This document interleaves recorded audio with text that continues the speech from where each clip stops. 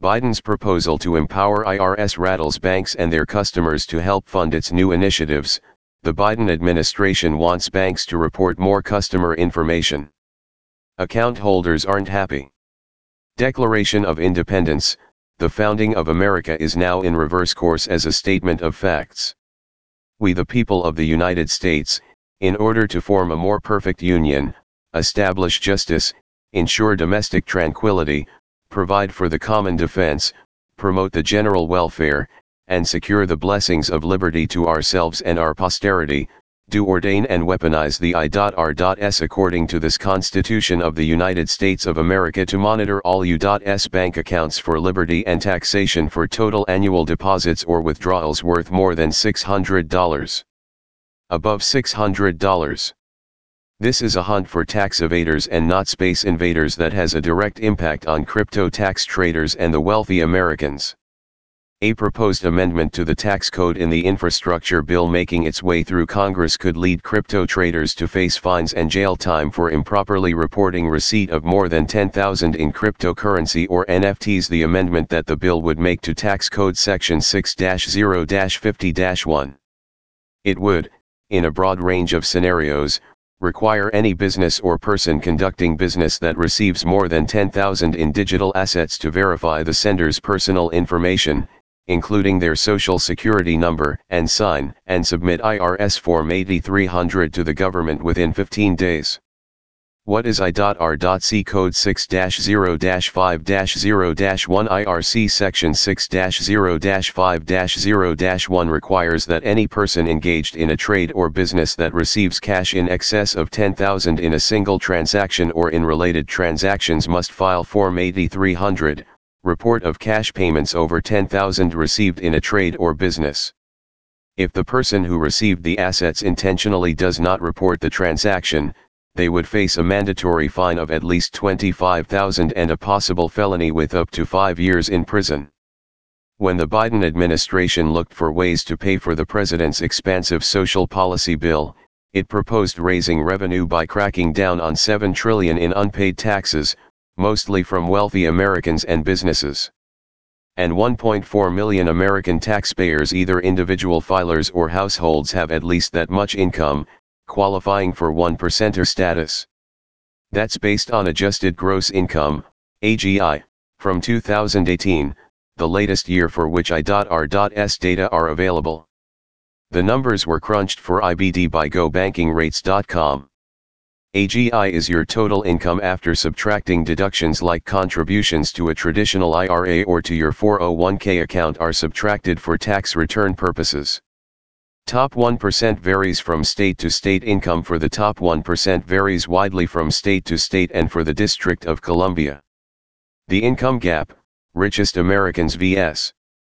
other Americans. Another way to compare annual income for the elite 1%er club and the bottom 99% is this: nationwide, top 1%ers' average yearly income is a staggering 25.5 times the annual earnings of the bottom 99%.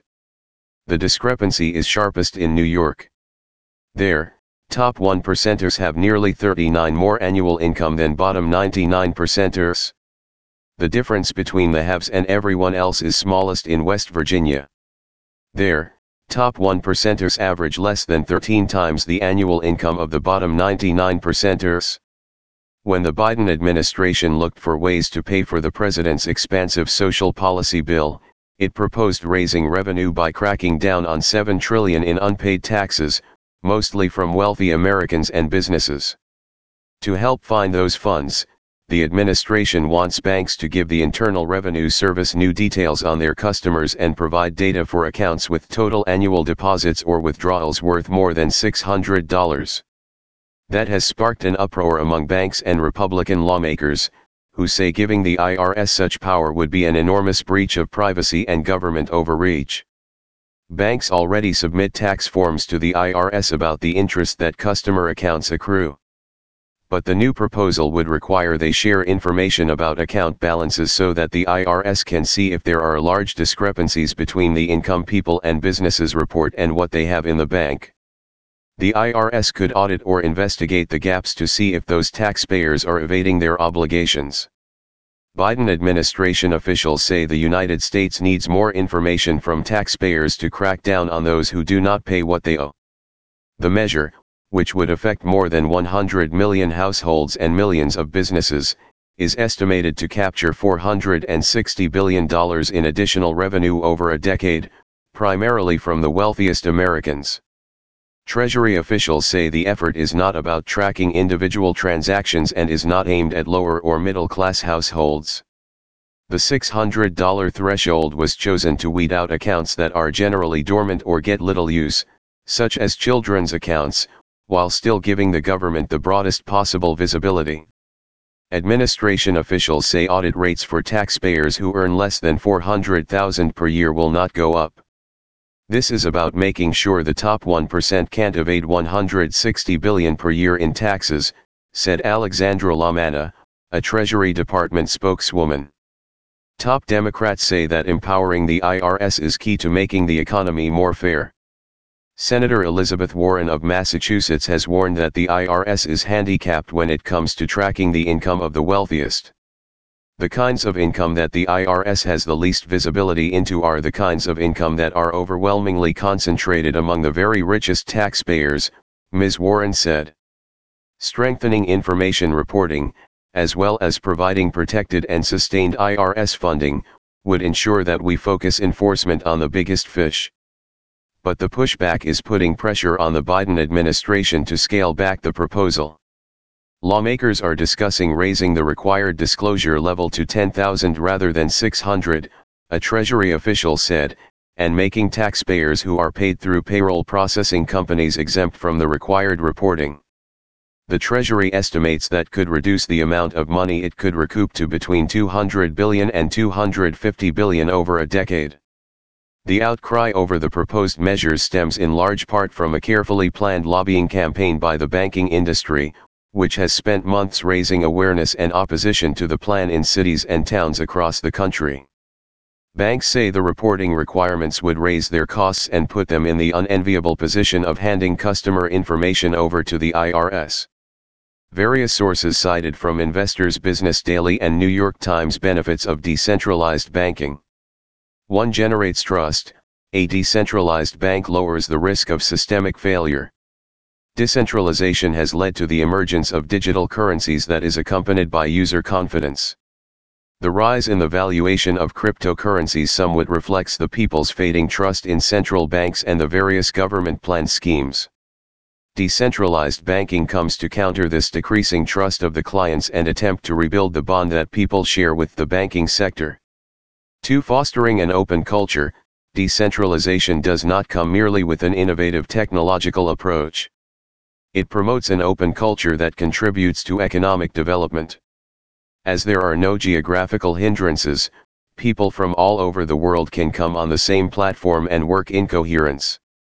It contributes to an open culture as people from various cultures get to meet and even exchange their ideas through the transaction process. 3. Giving people control of their money. It allows every user to choose the currency in which they want to invest.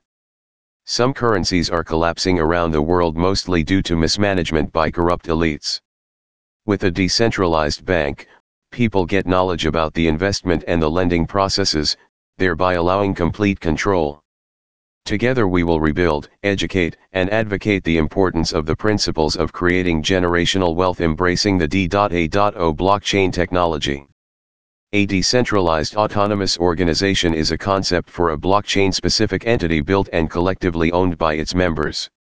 For governance, such entities will rely on the decision-making protocols embedded in smart contracts as opposed to conventional organizations that use central leadership systems.